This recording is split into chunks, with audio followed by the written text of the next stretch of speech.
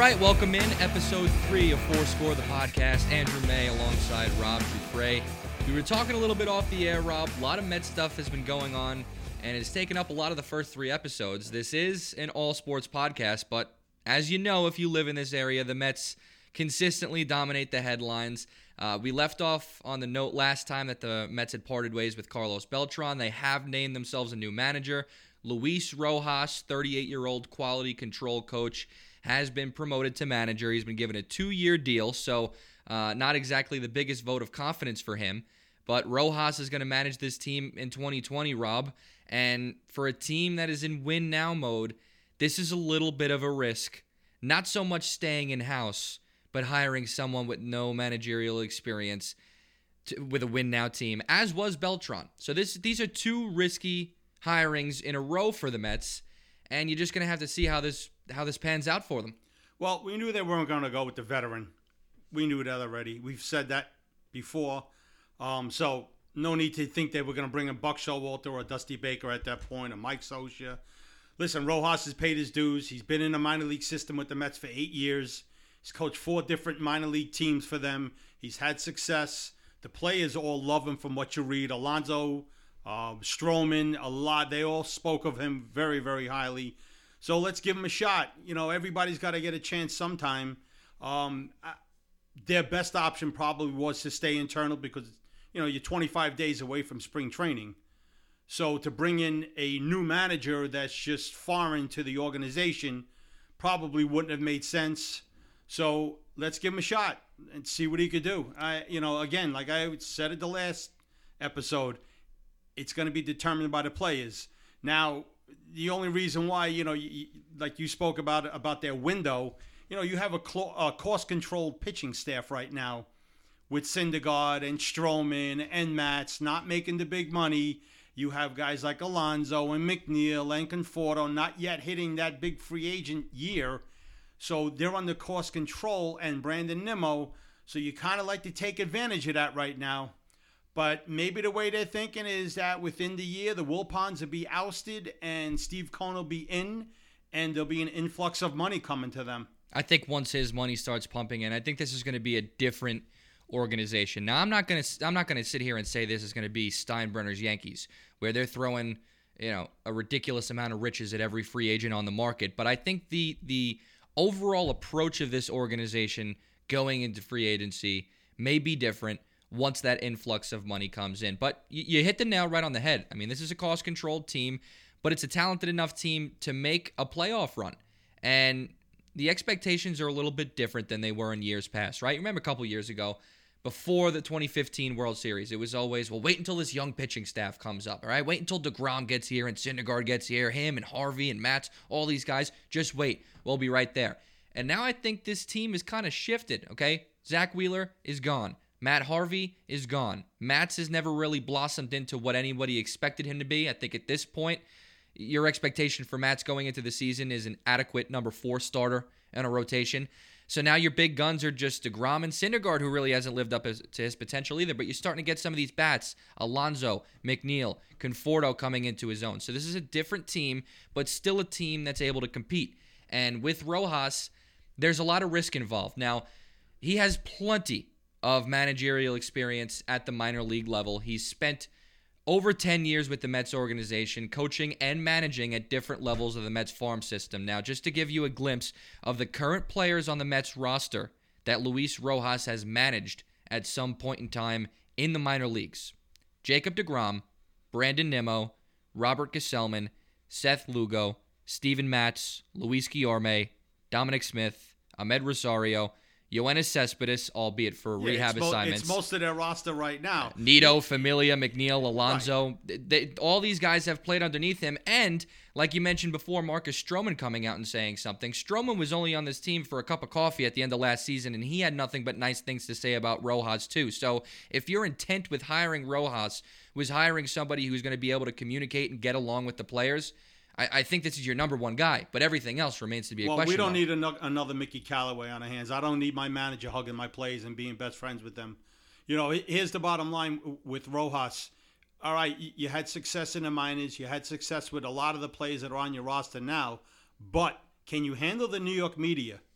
when the going gets tough, can you step in front of the podium and answer the tough questions? It's not easy in New York with the media.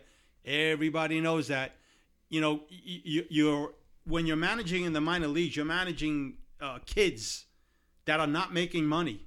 Now you're managing men that are making money. Managing egos. And you're managing egos.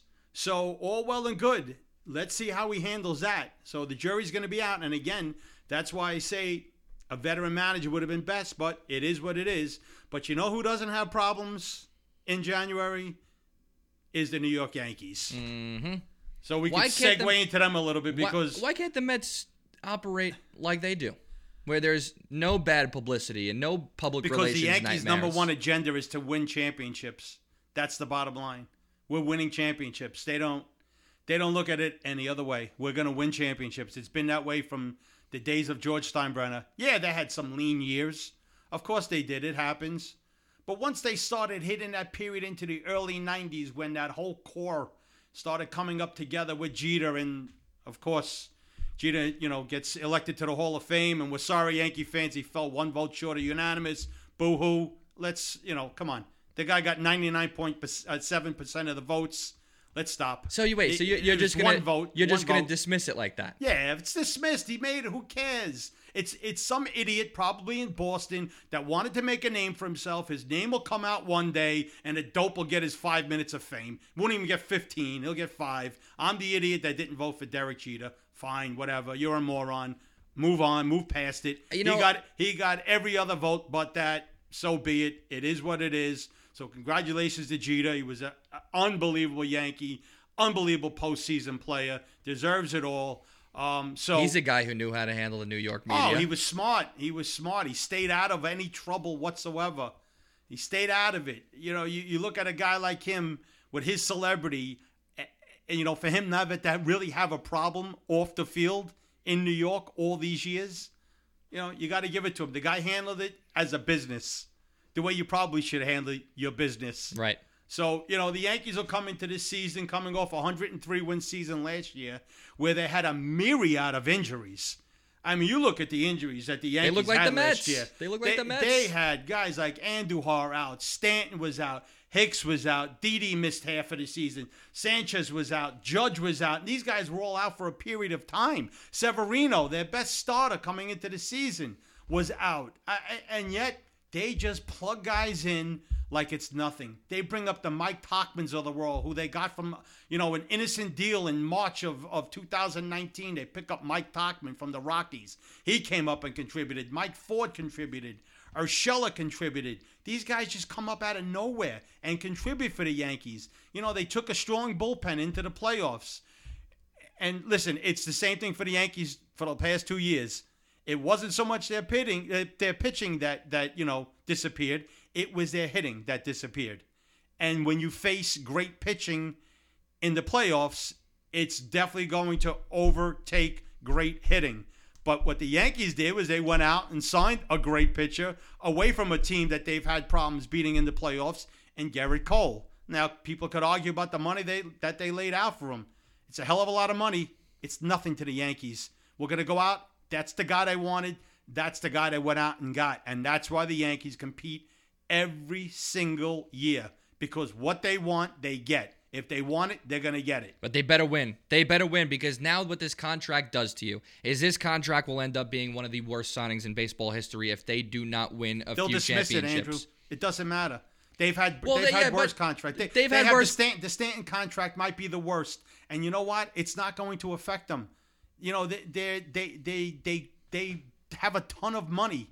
It doesn't matter to them. They can make mistakes. They're probably still paying Hideki Irabu, for God's sake. They can make mistakes and offset it. It doesn't matter to them. They don't care about making mistakes. They're going to want their guy. That's what they want. Well, because the difference between the Mets and the Yankees is the Yankees will outspend their mistakes. Yes. The Mets will be using Yoenis Cespedes as an excuse or Bobby Bonilla as an excuse every single time that they're not in the market for a big-time free agent because they don't want to dish out that type of money. The Yankees will outspend that mistake. But all I'm saying is you also have to remember the Yankees, although they spend money in other areas, are also a cost-controlled team. Aaron Judge is making nothing, and he's a cornerstone of this team. Sanchez, who it looks like is going to be a guy that they want to bring back and lock up long-term, although he won't be demanding the type of money Judge will, he's not making that much money. Severino, they bought out his arbitration years, but it was a terrible deal for Severino, great deal for the Yankees, although after the injury, maybe it was a great deal for Severino, being that he missed all of last season pretty much. But, again, not making the type of money a number one starter would make in New York.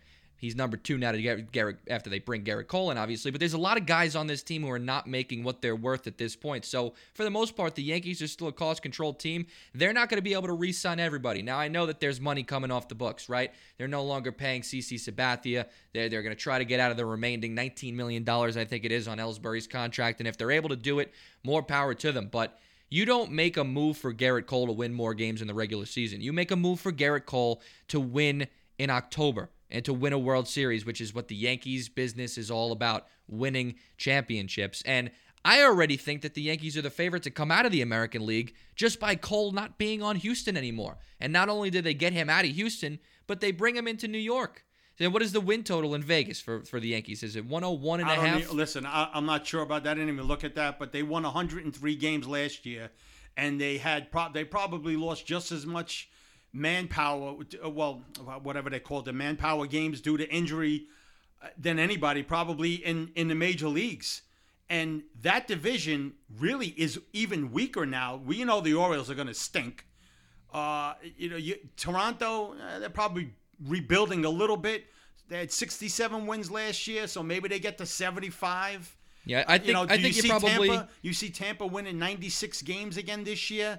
That's gonna, that might be a reach, or even though Tampa sometimes does it with smoke and mirrors. Well, you look at Tampa and they're a 70-win team on paper. They somehow are always able to do it. I think that Toronto is probably 2 years away, maybe 3 years away from competing for a playoff spot. Yeah. Baltimore is a rebuild that doesn't look like it's ever going to be complete because they don't even have pieces in the minor leagues. Listen, the Yankees are going to dominate the division, Andrew. And you look at the Red Sox, they got all sorts of problems money-wise. They're paying 3 pitchers on their staff right now, a total of $75 million coming into this season with Sale, Eovaldi, and Price. And Eovaldi might even wind up in a bullpen. And Sale had shoulder surgery, elbow surgery. So he's coming in already as a question mark. They're looking to trade Mookie Betts. So they have some problems. I could see them actually probably being a 75-win team themselves this year because I just think they have a ton of problems. Well, I think Mookie Betts thing is. I think they probably win more than 75 just on default, just by the fact that they have to play those aforementioned teams in the division. Yeah, maybe so much the Orioles, but I think what? I think when everything's going to be said and done, you're going to look at the Red Sox this year, and it's going to be a very, very lean year for them. I really do.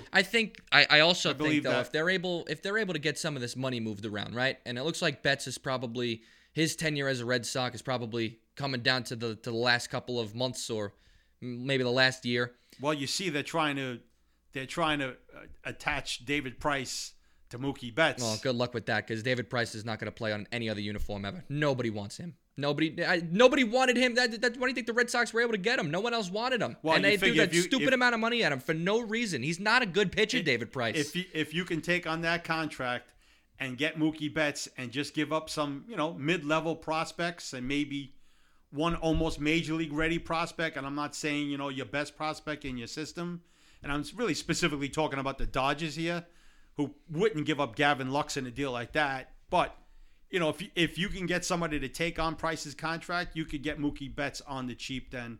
Yeah, but that would be the only way. But he doesn't have a lot of control left. No, he doesn't. But if you could somehow maybe guarantee that he'll sign an extension with you, it's possible, especially with the Dodgers. So it doesn't look like Mookie Betts will be staying in Boston.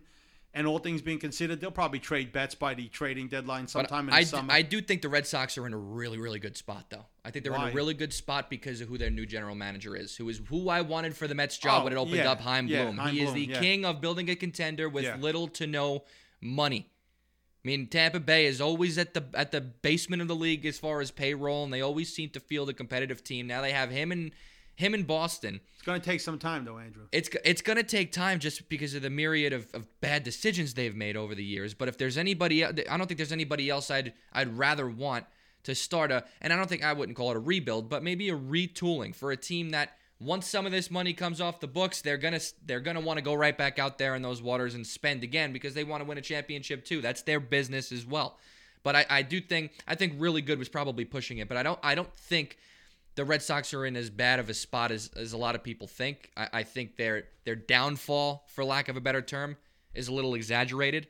I do think that Bloom is the right guy for the job, and I think you give it a few years and they'll be right back. Now I'm not saying that a few years, yeah. So that's going to be a down. You're probably looking at a good 3 to 5 year period.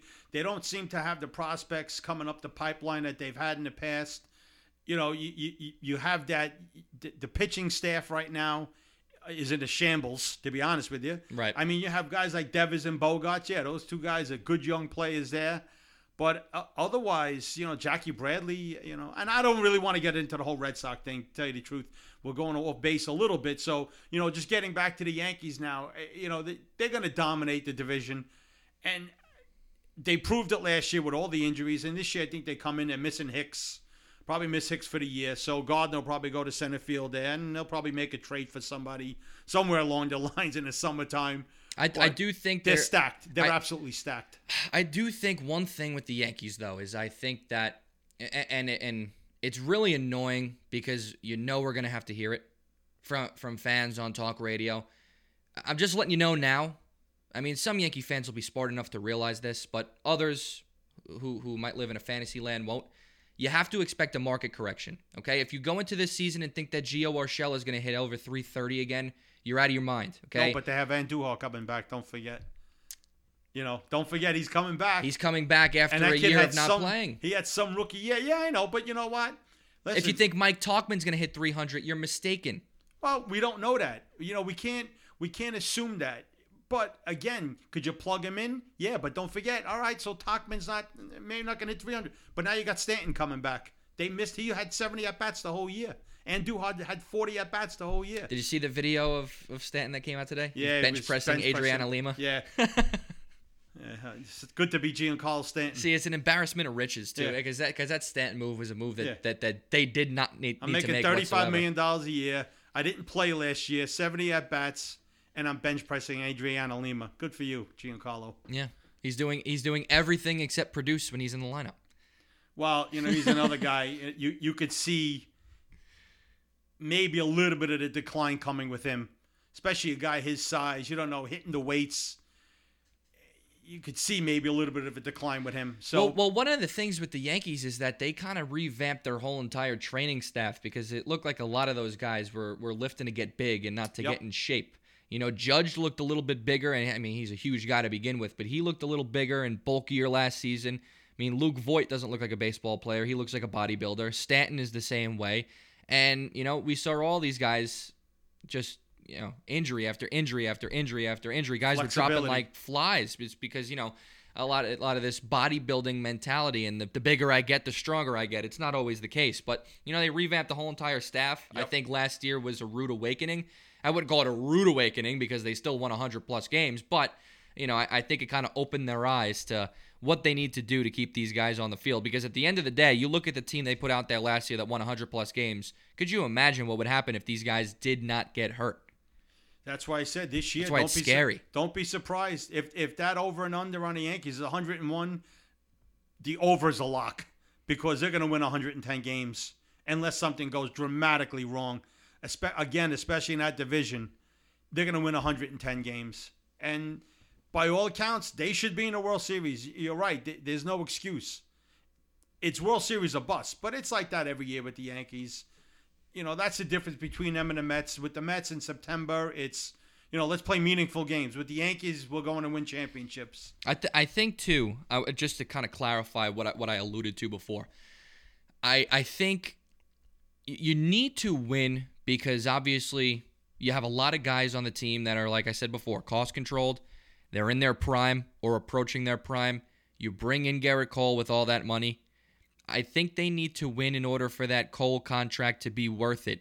And if, there's an if to that, if the money that they've given to Cole keeps them from bringing back other players that they need. So let's say a little bit down the road, if Andujar is able to come back from his injury and he looks like he's going to be a solid cornerstone for this team, and they're not able to sign him for his market value because of the money they gave to Cole, and they don't end up winning any championships as with Cole as a Yankee, then I think that contract is not worth it. Listen, I think they're going to win. Absolutely. No doubt about it. I think they're going to win. I think they're the best team in baseball right now, and you're going to finally see them healthy, hopefully, and they'll just get even better. And the Yankees know how to operate. They know how to do things. They know what they need at the trade deadline. You know, we've seen the Mets the last couple years. They're on the trade deadline. What do? They make weird moves where you don't really know if we're in or if we're out or if we're just making this move for next season or if we're unloading money. What are we doing? No, the Yankees say, okay, look, we need another bullpen arm. Let's get it. And they always get the better end of the deal. So they know what their needs are. They know how their team is constructed. They know exactly what they need to do. They're run properly from top to bottom, which is another big difference between the Mets and the Yankees. I think this is the year that they finally win. But down the line, I mean, what would you say, Rob?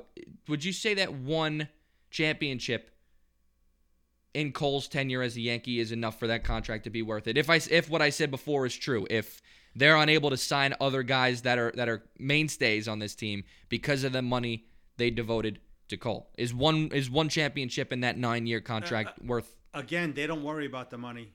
They don't worry about it. They don't worry about next year or 2 years when they might have to pay Judge and Sanchez or any of these other young guys, Gleyber Torres.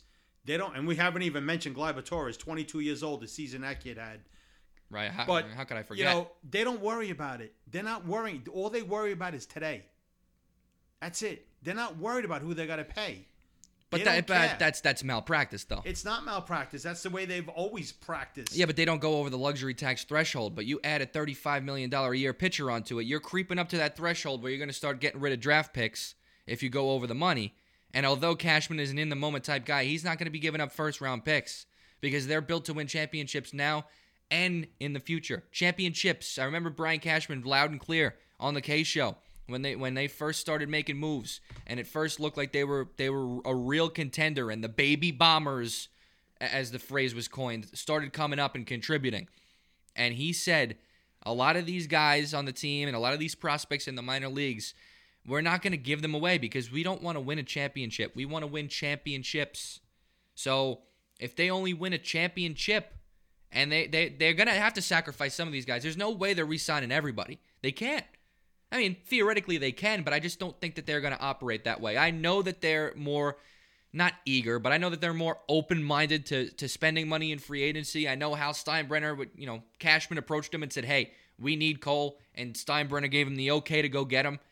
They're more open-minded to spending money, but some of these guys have to go. There's no way they're going to be able to please everybody. And I think another point you have to make, too, is a lot of these guys are Yankees, homegrown Yankees, up through the farm system Yankees. Cole was an outsider that they brought in and gave him $35 million a year. Now, if one of your homegrown Yankees, when it comes time for him to get paid, and he doesn't get paid, what type of a message does that send? I don't think it's even a concern to theirs, to be honest with you. First of all, I don't think Sanchez is even on this team come next year. I think he's the one guy they're not going to pay, and I wouldn't pay him unless somehow, some way this year, all of a sudden he decides he's not going to be lazy. Because you look at him, he's a lazy player. You could see it. Yeah. I mean, listen, exactly. It's nice to have that catcher that hits 30 homers, but he's a .230 hitter.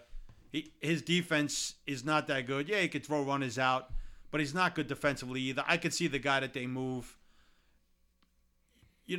They're not going to worry about it. Again, they're only worried about winning a championship this year. They don't care what Stanton's contract is going to look like in 2021, 22, 23. They're not going to worry about Cole's contract. Doesn't matter. The Yankees will find a way. They'll figure out a way to remove money, however way they got to do it. They'll figure out a way. We're not used to being Yankee fans because we're not Yankee fans, so that's the way the Yankee fan looks at it. That's the way the Yankee organization looks at it. I can't, you got to give them credit. It kills me to say it, but you have to give them credit every year. And you have to remember something. They develop players. Their players are fully developed. They come up from the minors to the majors, and these guys know how to play the game.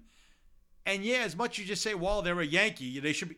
It's a lot of pressure on being a Yankee to put that uniform on and produce. Absolutely. It's a lot of pressure. You're not playing in the farms of Iowa. You're playing in Yankee Stadium in the Bronx. So there's a lot of pressure on these young kids to produce. And when you see guys like Tauchman or Scheller, yeah, you could say, oh, you could expect that season out of them again.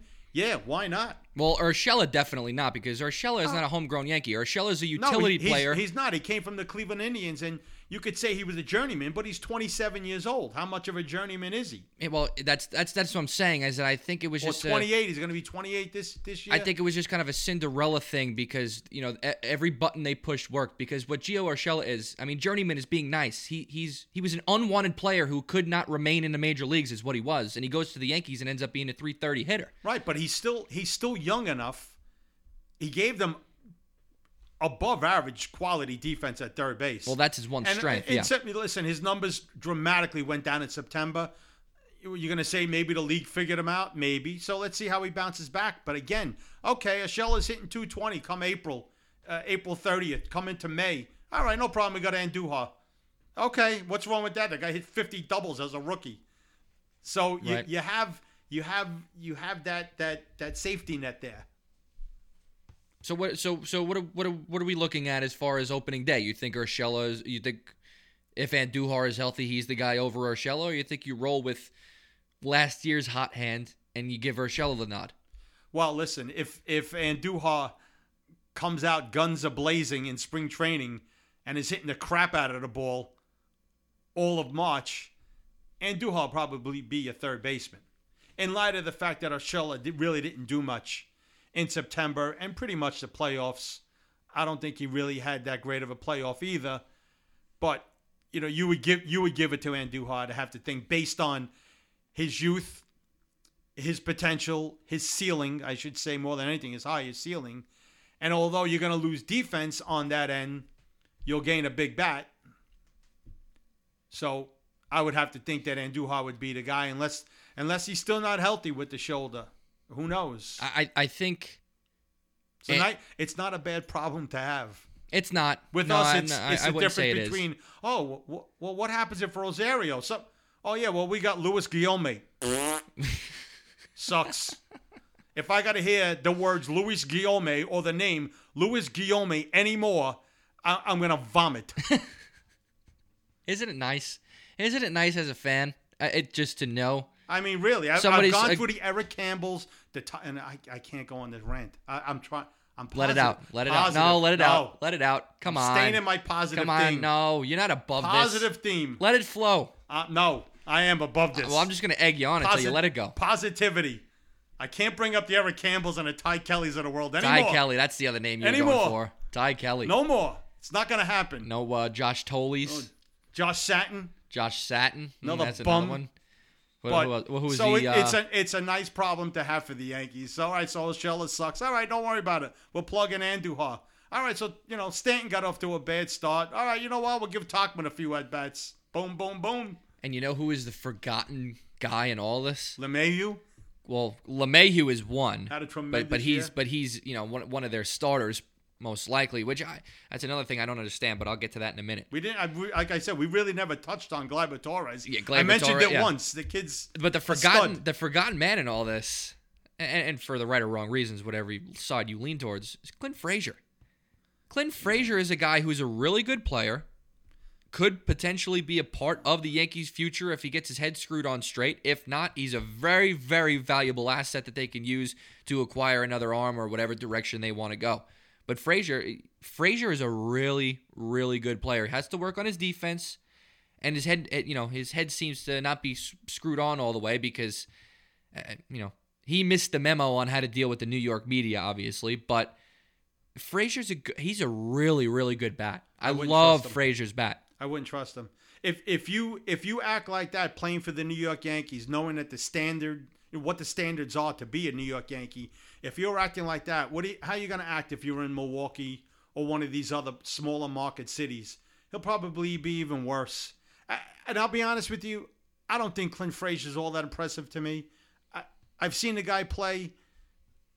There's nothing that stands out to me He's terrible defensively, like you said. He's got to work on his defense in the outfield. But I don't think his bat plays that big to where you got to have Clint Frazier to the point where you're going to get something of significance in a trade for him. I don't think so. And the Yankees pretty much blackballed him last year after some of the incidents with him. He had a big mouth. He was a little too big for his own britches. And you know what? They sent him down. He had some at-bats, but... So you don't think he'd be that valuable of an asset in a trade? No. Really? Not unless you package him with somebody else. Not right now, unless he builds up his value again.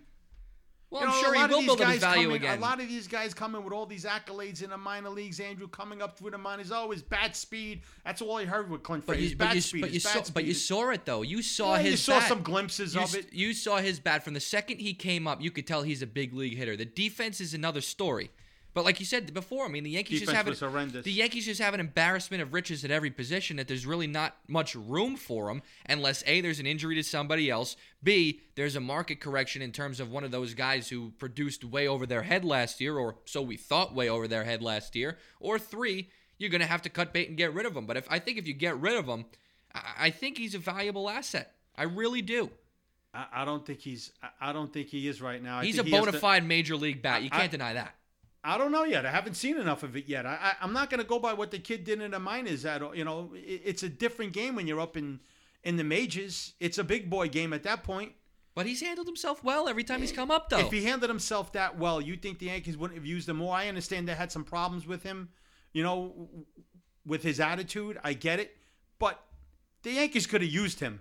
They were using the Mike Fords and the Mike Tauchmans of the world. And again, Tauchman, he gave you some good at-bats. He played well in the field, and Hicks was hurt out in center. You had Gardner there, but they could have used Clint Frazier a little bit more. With all the injuries that they had to Judge and Stanton and Hicks at times, they could have used them a little bit more. Again, the jury's out on that kid. I'm not believing it yet. I got to see more of him before he makes me any sort of a believer. And listen, maybe there's one team out there that really, really thinks he has a high ceiling. It's possible, but again, you got to remember too, you're not getting nothing of significance for him right now. But you got to remember too, he's been through a lot with the concussion problems that he had too. He had a long battle ahead of him to get back from that. But last year, 2019, he plays in 69 games. He hits 267, knocked out 12 home runs as a part-time player. I think he's one of those guys who are just like Dom Smith. I think. Oh boy! And although we saw Dom Smith do well in a limited role last season, just coming off the bench and pinch hitting for the Mets, I think he can only get better with a consistent amount of reps. And I think it's the same way with Clint Frazier. I mean, you give him a full-time role either on this team, not saying it has to be with this team, but you give him a full-time role somewhere, I think he could really blossom into a hitter. And if he's at 267, you got to remember too, Rob, baseball has shifted. You give me 260, 25 home runs, or 25 to 30 home runs, all 32 teams in the MLB are going to be knocking down your door to try to get you, because that's the mold of who people want nowadays. You don't need the speedy leadoff guy. You don't need the guy who hits the ball on the ground to the right side with runners in scoring position. Every MLB team wants a lineup full of 9 guys who can hit 260 and knock out 25 home runs. There's going to be a change, though, because that ball's not going to be juiced this year. I guarantee you that ball will not be juiced. You're going to see numbers come down to the point where they're going to start looking at these contact hitters and these guys that can create some runs on the base paths with their legs, because there's going to be a little bit of a market correction due to this baseball. So these guys that had these 50 homer seasons, and you see guys like Alonso, these guys, they're all going to hit their 30 to 40 homers. But some of these other guys that were knocking balls out of the park that didn't, deserve those sort of numbers, there's going to be a little bit of market correction. So you mean Brett Gardner's not going to hit 25 home runs this year? No, he's not. I'd almost bet that Brett Gardner's not going to hit more than 15 homers this year.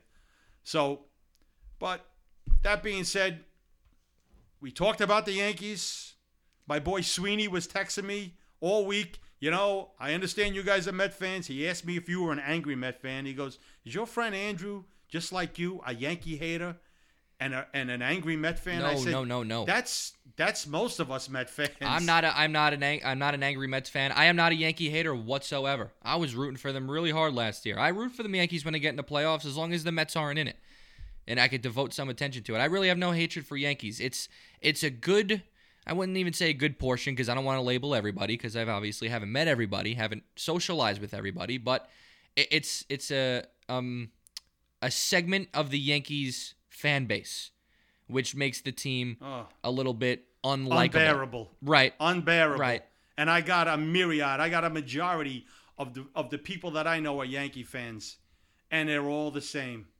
They're all the same. Yeah, it's their world. There's a good amount We of people just I live know in that it. are like that blah, too. Blah, blah, blah. Oh, God. I do. The Yankee see, this is the thing. And if we lose some podcast listeners here, I really don't care. If you're the type of Yankee fan who, when in doubt, say you have 27 rings, then I don't like. You can get lost. Yeah, I mean, enough with how many rings you have. That's my one thing. If you're one of those, then we wouldn't get along, and I guess you could refer to me as a Yankee hater, but I'm not a Yankee hater whatsoever. I do enjoy the Yankees when the Mets aren't around. So when October comes and the Mets are teeing off at Jeff McNeil is teeing off at Bethpage Black while Garrett Cole's getting set to pitch in Game 1 of the ALDS in the Bronx, then I can root for the Yankees. It's but torture. you're shaking your head at me. You don't It's agree torture. whatsoever. I get tortured by Yankee fans. It's torture. But you were just preaching positivity. I How have you let to. that I'm get under doing your a skin? podcast. I got to be a professional here. You think I like this? This pains me. It's like said you sitting on liked a it. bed of nails right now. That's what it's like. But I have to, you have to give the Yankees credit. I'd be a fool not to. I can't just say, "Oh, they suck." You know what I do? You know what I It's do? not like that. If I get into a conversation with a Yankees fan, and it becomes abundantly clear right off the bat that they're one of the 27 rings people, or it's the Yankees world and we're living in it. They're one of those people. I know that they're not knowledgeable. They're not as knowledgeable as me. My brain holds more intelligence than theirs does. So I just, laugh it off, and joke's on them. They can live in mamby-pamby land all they want, and, everything is also... Mamby-pamby. I would have never, ever thought that mamby-pamby would ever make it to any podcast. Well, there's a first time for everything. Wow.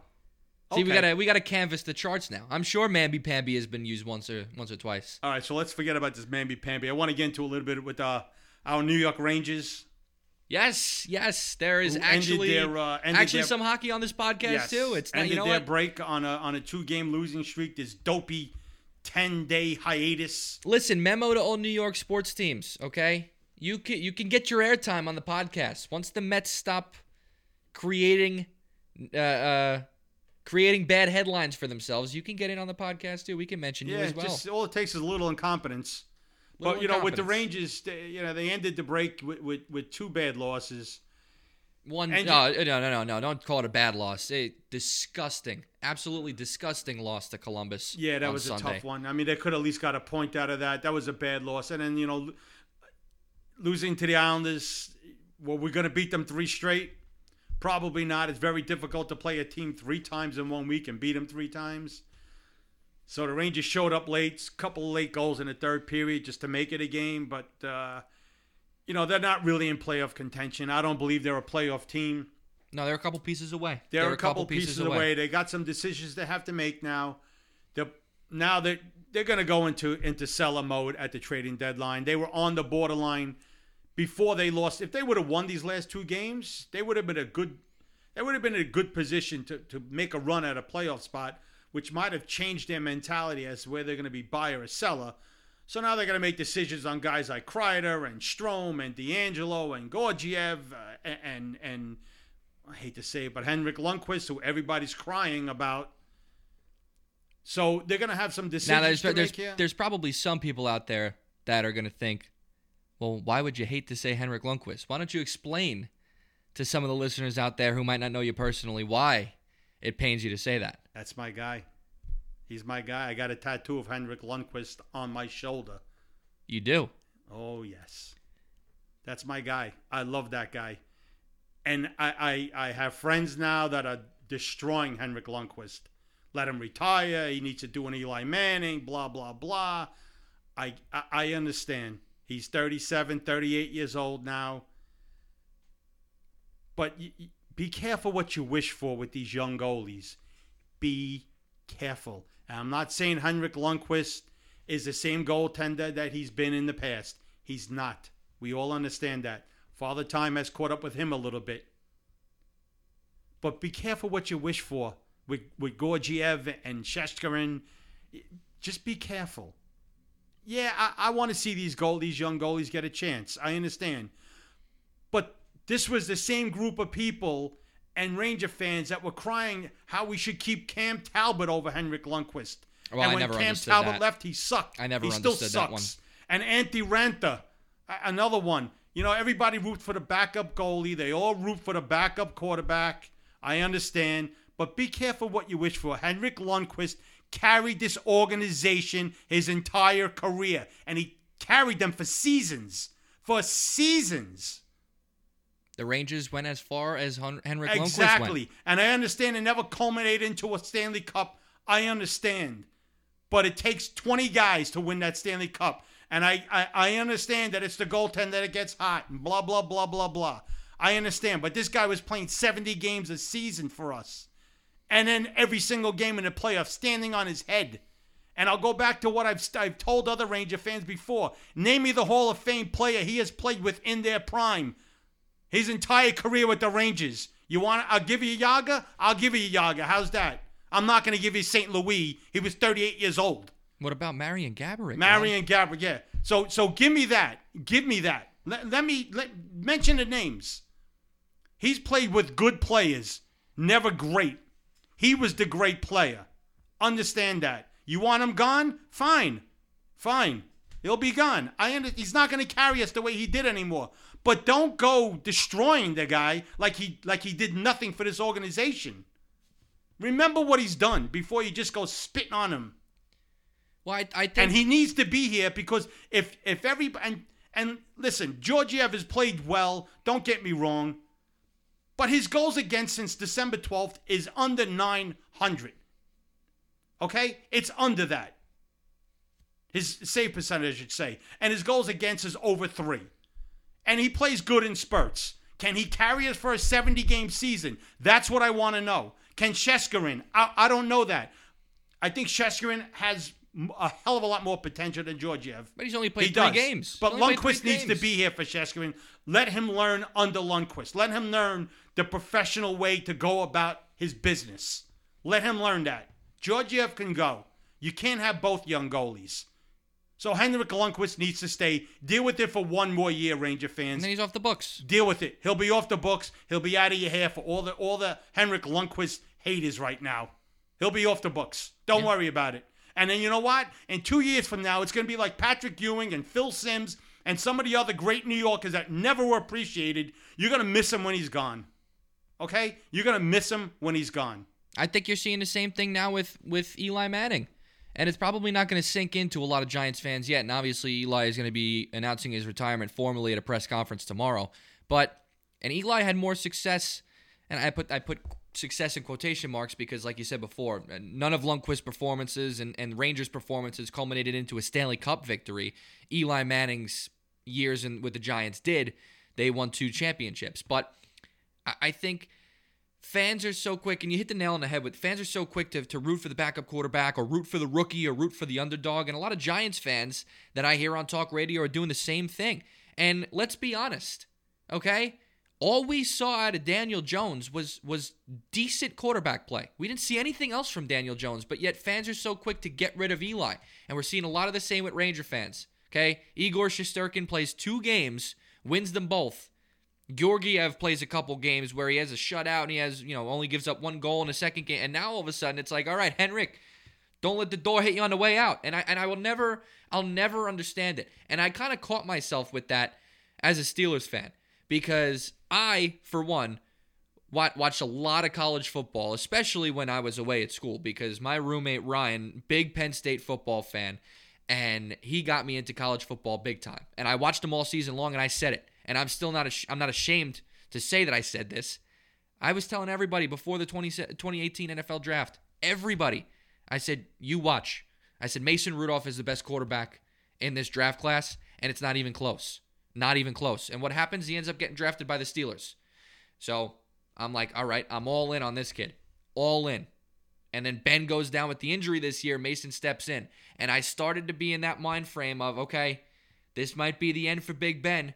Rudolph's going to come in. He's going to take the reins, and here we go. And quickly, very, very quickly, I realized this is not the way to go. I miss Ben. I miss Ben terribly. Missed him all season. Can't wait for him to come back next season. Hope he's able to come back and do more of the same as he's been doing for his entire career with the Pittsburgh Steelers. Well, look. But as fans, you need to pump the brakes. And the saying is true. You don't know a good thing until it's gone. Because what happens, Rob? What happens? And goaltenders are hit or miss. They really are. What happens if Shesterkin doesn't end up panning out? What happens if Daniel Jones never blossoms into a franchise quarterback? What happens? You're going to be hoping on your knees, praying every night that you get a quarterback that was as good as Eli Manning or a goalie that was as good as Henrik Lundqvist. They don't grow on trees. It's tough to find them. There's a reason why there's teams in the NFL who have been going through a quarterback carousel for 25 years. It's tough to find that type of talent. And when you have it, enjoy it. Don't turn on them. I know we live in New York and everything it's championship or go scratch your rear end. I get it. But don't wish for these guys to get out so quickly. Enjoy the time you have. Appreciate them for their greatness. I know Hank never won a Stanley Cup, but he's great. He was great his entire career. He's a legend in this town. An absolute legend. And fans have turned on him so quick. It's unfortunate to see. And that's my point. My point is, I understand he doesn't deserve to play every single game right now. He's at the twilight of his career. I understand that. But the level of disrespect that I read on blogs and hear is sickening. Well, let me what this guy's done for this organization. Let me just interject real quick. Hockey, this is why hockey needs more coverage, because blogs are horrendous. Let me just put that out there. I don't mean blogs. I mean like the fan boards. I go on some of the fan boards and just read fans' opinions, and they talk about the game, different players, and it's basically just throw them out, just get rid of them, let them go. Who cares? You don't treat your star players like that. You just don't. Now, admittingly, I was an Eli Manning basher the last 3 years because I couldn't take any more of it.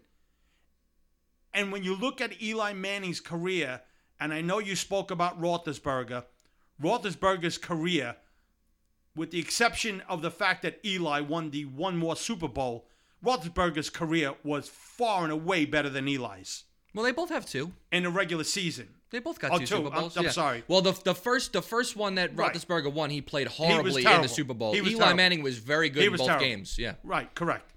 But my point is, Eli's only won playoff games in the 2 seasons that he had those magical runs for the Super Bowls. He's had a lot of empty seasons, Eli. And he's had some bad seasons. Now, the last few years, you blame the offensive line. There's no running game. There are wide receivers. There was always excuses for Eli.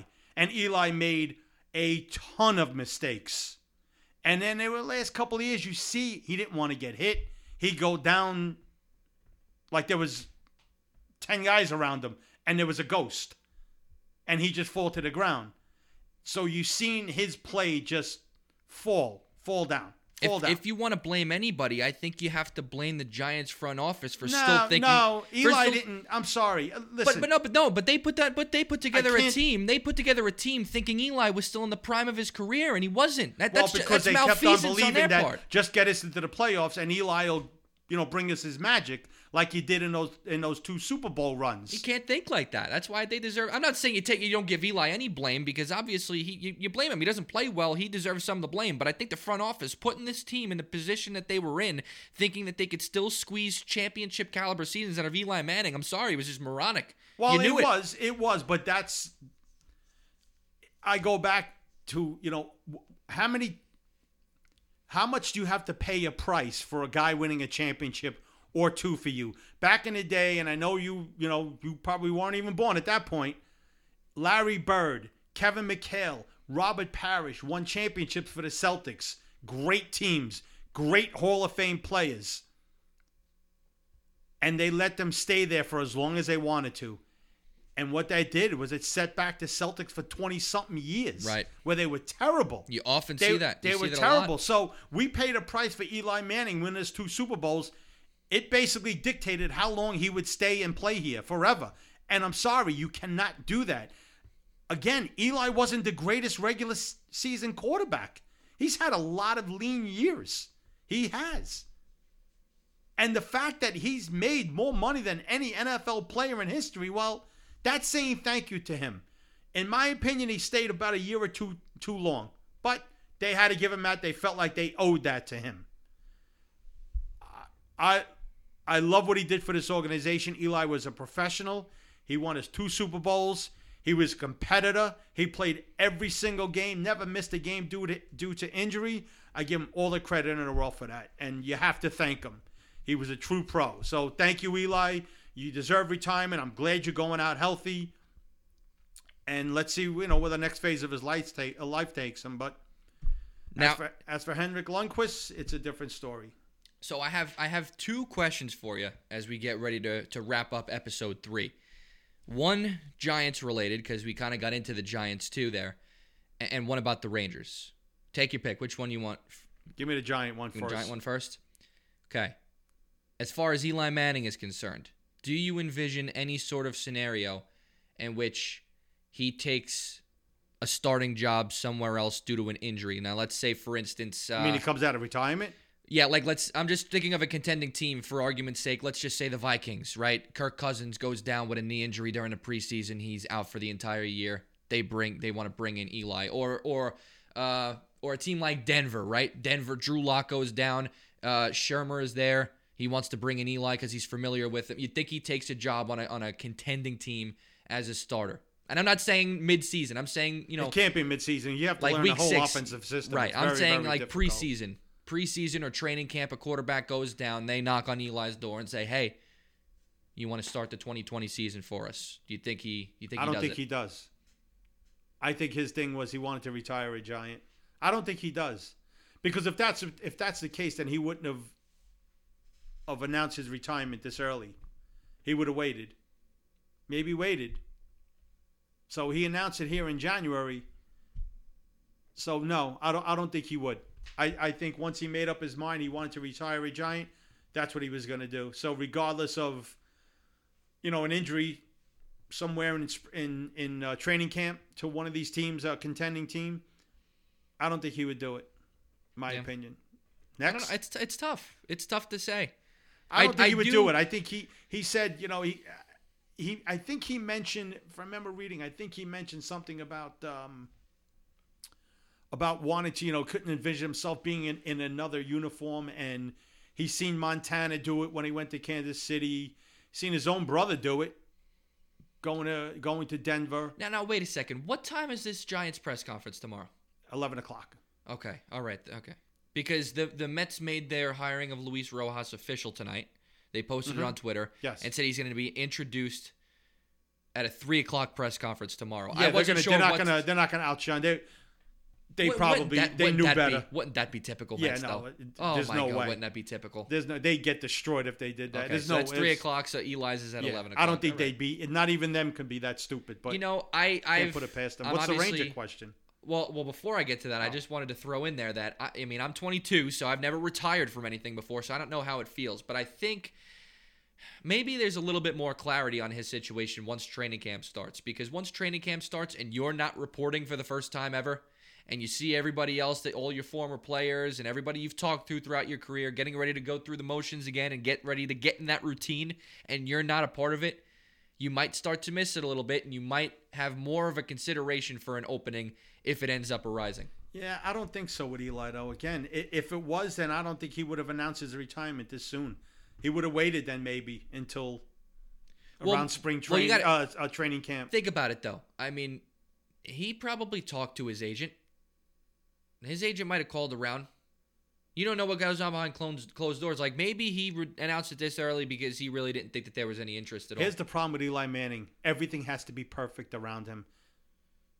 He's not at that level. It has to be a great offensive line with a great running game, some very good receivers. And let's face it, Eli's not the most accurate quarterback. He never was. Right. He was accurate in the playoffs when he needed to be. Yeah, when it mattered. Yeah. When it mattered. It was amazing to me how that guy was able to turn it on. Even a couple years ago, the playoff game in Green Bay, he was on fire in that first quarter. If not for the great Odell Beckham dropping a first down pass and then a touchdown pass in that first quarter, Eli, you could see, came out guns blazing. You've seen it. All of a sudden, it's like another level this guy goes to.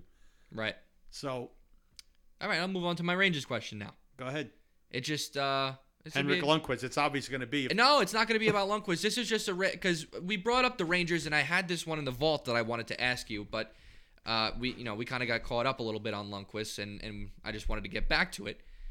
Just going to be a true or false question. Now, obviously, the Rangers are, they're going through this rebuild, retool, whatever you want to call it. Looks like they're still a little bit away from being a contender that we hoped they would be again. True or false? David Quinn is the coach for the Rangers.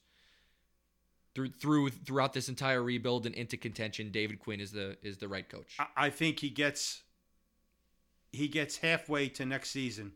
They have to show that they're a playoff team next season. And if not by January, February, if they're still a 500 team and they're not showing that progress, then no, he's not going to be the coach. He's done a great job of developing some of these young players, which is all well and good. But next year is the year now where you're almost your fourth year into your rebuild, where you need to start seeing some progress. And I'm not just saying progress of just winning a couple of more games. I'm saying you need to make the playoffs. Right.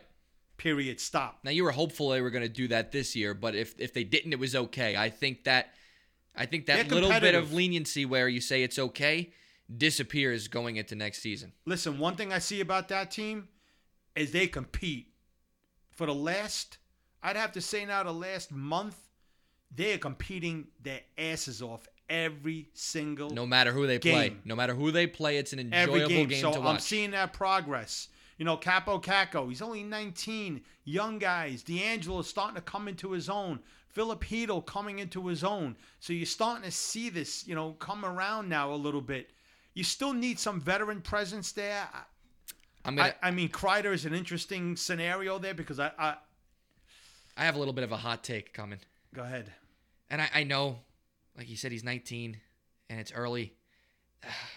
I just don't think that Kakko is that good. I think he is. I don't at all. I think he's learning the game. Again, it's a matter of being amongst men now. It's a different game, the NHL.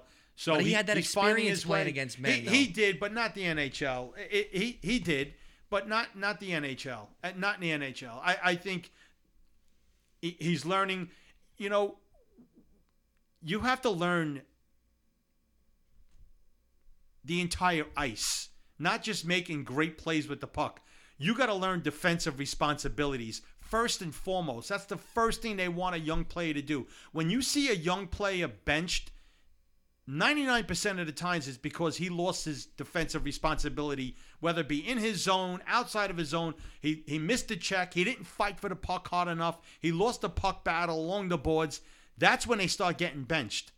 And they need to show that on every single shift in every single NHL game throughout the season. That's the way it is in the NHL. There's no letting up. There's not enough. It's so difficult now with the NHL with this point system, which I hate. Where teams there's 3-point games almost every other game is a 3-point game. The difference between winning and losing is competing on every single shift.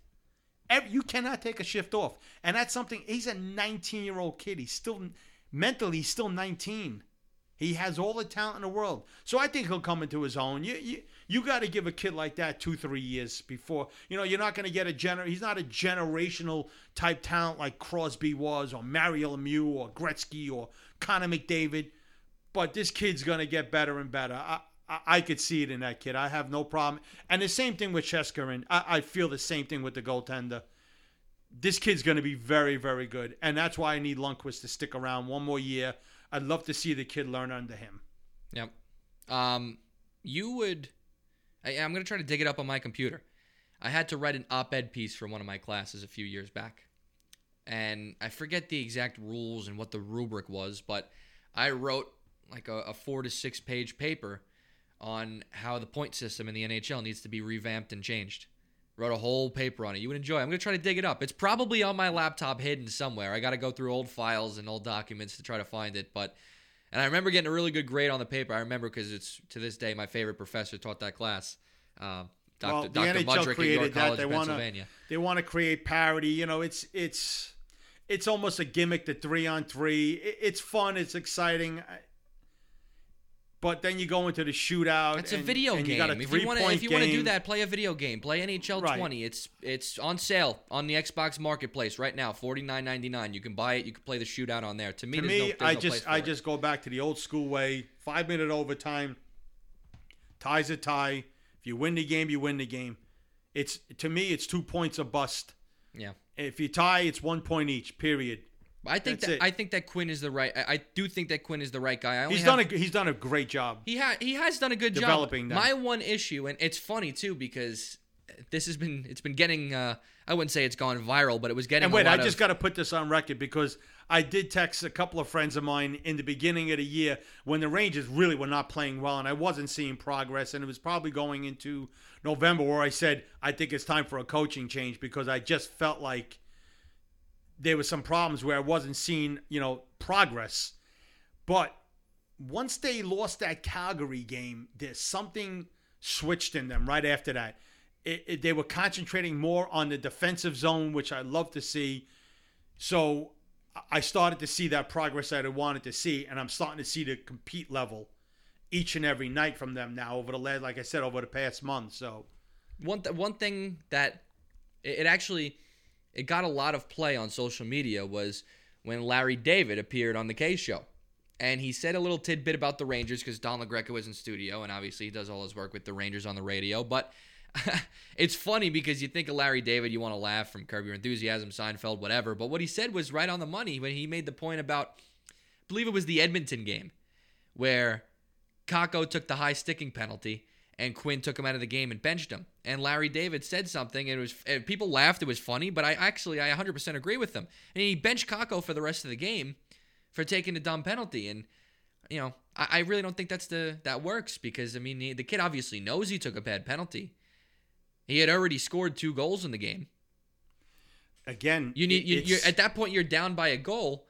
You need the offensive firepower. I'm not saying that he's a sharpshooter by any stretch, and he's not a prolific scorer at this stage in his NHL career, but you got a guy who already has scored 2 goals on the night.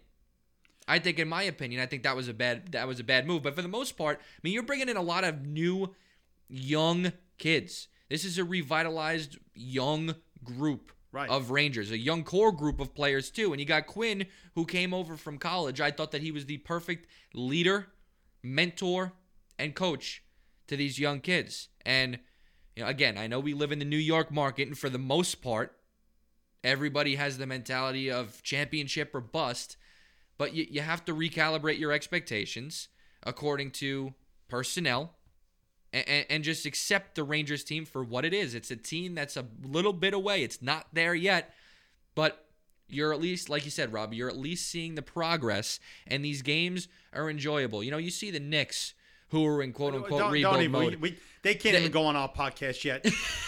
Please. We can't permeate that stench at Madison Square Garden. Happened? Where did positive guy go? Well, you're not positive with the Knicks. They suck. There's no positivity with them until they learn. And you know what? I can't get on the Knicks band because the Knicks just suck. And they got a bunch of guys on a 1-year contract. There's nothing to talk about with them. Let it out. They're nobody wants to come here as a free agent. The Mecca. All I hear is the Mecca. They haven't won a championship in 46 freaking years. That can't be a Mecca, the Garden. You know what everybody does? Kobe Bryant and LeBron James. They love to come here and stick it up the Knicks' rear ends and score 60 on them. That's why it's the Mecca. It's the Mecca to these guys. They love to come to the Garden and stick it up the Knicks you-know-whats. That's what they love to do. That's why it's the Mecca. It's not the Mecca because the Knicks are playing great. They can't win a playoff series. They can't make the playoffs. They can't win 25 games. They suck. The best moments for the Knicks for the past few years was Jeremy Lin. That was it. So until they start making they're going to have to build through the draft, the Knicks. That's the only way they're going to do it because next year there's no big free agents coming out. I think the Giannis Antetokounmpo comes out in a couple of years, or if it's after next year he comes out. And who knows if he's even going to come here. He probably won't. Nobody comes here. Nobody wants to play here. And it's probably due to the owner, James Dolan, I'd have to think. So, but I just want to make a point, going back, because I got to get away from the Knicks, because they're not worth talking about. Just on that Kakko thing with Larry David.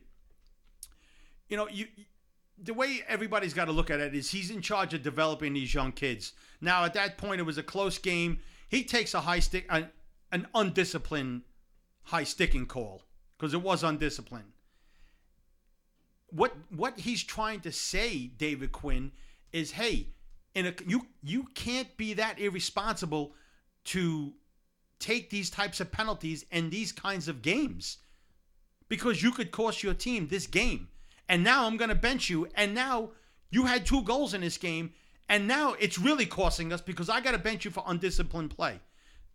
That's part of the development of these young kids. So he's kind of stuck in the middle of wanting to develop these players and still try and win. It's a tough,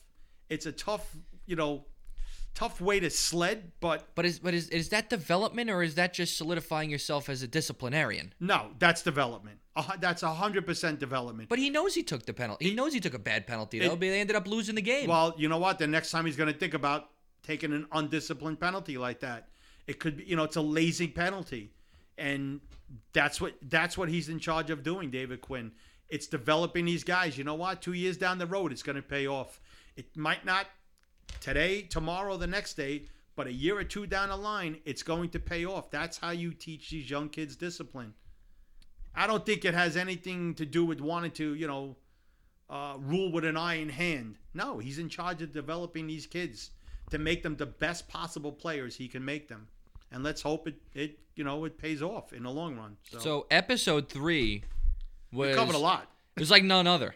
I mean, covered a lot. episode 1 and episode 2 were like smooth little drives. Yeah. This one, we went on a drive. We hit a speed bump. We drove through the woods. We flipped. We did a 360 and somehow landed back on the tracks and we're good to go. That's a great way to put it. I mean, you went on 2 little mini rants. Yeah, it was my rants. turn to rant on episode 2. You ranted tonight, but what was the one thing you said you weren't going to get into it and you stopped yourself, but you couldn't resist with the Knicks? What was the first thing? I tried to get you going, and I couldn't quite get you to that point. They just suck. I mean, it's terrible to watch. I loved watching the Knicks back in the 80s, the 90s especially. There were wars that they had with the Pacers and the Heat. And now it's like, well, first of all, the NBA stinks anyway. The ratings are plummeting. Nobody wants to see games 140 to 135. Unless you bet the over. There's no tough physical play anymore. Everybody's friendly on the court, blah, blah, blah. And just with the Knicks, listen, they had some bad drafts. You have to be able to draft in the NBA and get star players. Last year they took R.J. Barrett in the last draft. Good player, but he's not the type of guy that's going to make other players better around him. He's just not. He's a very good player, but he's going to need some help and some supporting help. And it's going to take another 2-3 years of the Knicks drafting wisely to get this team to be a winner. Because again, like I said, free agents aren't coming here. They were a laughing stock with Durant, and not that I wanted Kyrie Irving, and even Durant, who's to say that he's going to stay healthy the rest of his career after having an Achilles? You don't know. But we definitely did cover a lot of things. We got some. We said we're gonna cover a lot of. We had Mets, we had Yankees, we had Giants. We got the Red Sox in there somehow. We got the Red Sox, we got the Giants, we got. We covered the Rangers. We covered Henrik Lundqvist and Eli Manning specifically. We did a lot. And thank God I don't really have that many Islander or Devil fans. Thank God. So I don't need to be getting texts. Well, we're not talking about the Islanders and the Devils. Well, how could you have any Islanders friends? There's no Islander fans. Yeah, that's true.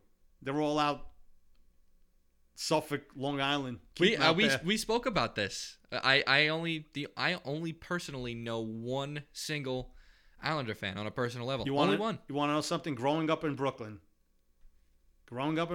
back in the 80s, late 70s, early 80s, it was me and my friend Carl. We were the only Ranger fans in my neighborhood. All my good friends were all Islander fans. Really? And back in that day, we used to have something. It was a cable box called Wometco, WHT, and they used to play like one regular movie, and then like at night, porn movies. They played. It was like a little brown box with one little knob on it. And during the Ranger Islander playoffs, they used to put the games on special on that little box. So we were able to see the games because back then you were never able to watch the games on regular television. Right. playoff games. Right. And it was just me and my friend Carl. And back then, that's when the Islanders had a dynasty. Right. So we used to get chased out of my friends' houses, like down the block. We used to go running out because we used to get abused. And where'd they all go? The Islander fans? Yeah. Well, gone. Thank God. See you later. Thank God. Don't let the door hit you on the way out. Yeah. Just what we said not to say to Lundqvist, you could say the Islander fans. It's okay. Another quick update on a personal level. Still have not found my fantasy football money. You're not going to find it. Well, I was hopeful that I would find it. Why don't you tell all the listeners where you were over the past day or two? I was in Atlantic City. Oh, so he loses money. Goes to Atlantic City and loses more money. He's miserable losing money, so he decides, let me take a ride down south. And by the way, happy birthday to the lovely Brooke. Yes, my girlfriend Brooke, her 23rd birthday was yesterday. Happy birthday to her. So you took Brooke to Atlantic City and decided, wasn't good enough just losing my fantasy football money. Let me go contribute some more. Yeah, that's pretty much what I did. And I'll lose some more money. We spoke about it. I didn't necessarily need the money. I could have used the money, but I didn't need the money. But I remained hopeful. I remained positive because you were preaching positivity that whole entire day. Listen, so I was that positive. money's gone, guy. Well, you put it that way. Even my positivity wouldn't help you find that money. Yeah. Well, I didn't lose too much money over the weekend. I spent a lot of money. We went to Gordon Ramsay Steakhouse. Ah. It was a very, very good meal. Very, very pricey, but it was a very, very good meal. So, yeah. So I lost the money that I was given from fantasy football. Spent a lot of money over the weekend. In full disclosure, I had texted Andrew and I said, have fun in AC basically. And what did I tell you about handing the money over to Brooke? I said, don't lose. I said, tape your money or glue your money to your pockets. Yeah, you said tape the money to the inside of your pocket so you don't lose it. I said, better off just give it to Brooke. It's good practice for when you get married. Yeah, teaching us how to do things the right way. But it was a good weekend. We still haven't found the money, but hopefully it'll turn up. Well, it would have been nice if you could have won some money in Atlantic City, but that doesn't happen. Yeah, well, you know often. why I didn't win any money in Atlantic City? Because I didn't bring you with me. Yeah, I was lucky. Moneybags, you have some luck in Atlantic City. I have some luck there. But listen, you gotta put the money in order to win the money. Believe me. Yeah, that is true. All the money I put in there, and then the best is when you get these comps in the mail. Oh, free cruise. Oh, look at this, a Samsonite luggage set. Oh, yeah, it only cost me $8,000 to get that free cruise. Yeah. Where do you think they got the money to give you all this free stuff? Where do you think they get the money to give you all the free stuff? Yeah. Everybody like, oh wow, look at this. They give me a free toaster, George Foreman grill. Oh, look. See, I may be young and naive when it comes to the Mets, but I'm not young and naive when it comes to that stuff. No. I know when it's a deal and I know when it's a gimmick. It's never a deal when it comes to Atlantic City, my friend. No way. No way. But episode 3 in the books, another successful one. Stay in touch on Twitter as always, my personal account at @AndrewMay_21. Again, that's at @AndrewMay_21. We certainly covered a lot today. We'll continue to cover a lot. Pretty much as long as the Mets don't do anything egregiously wrong, we have enough time to kind of bounce around and cover everything we want to cover. Obviously, next Sunday, not this coming Sunday, but next Sunday is the Super Bowl, 49ers and the Chiefs. So we'll get into that. We'll preview that next week. Talk about our predictions for that and anything else that comes as the week goes on. But for Rob, Drew Frey, I'm Andrew May. Thanks for listening, and we will see you next time on episode 4. Take it easy.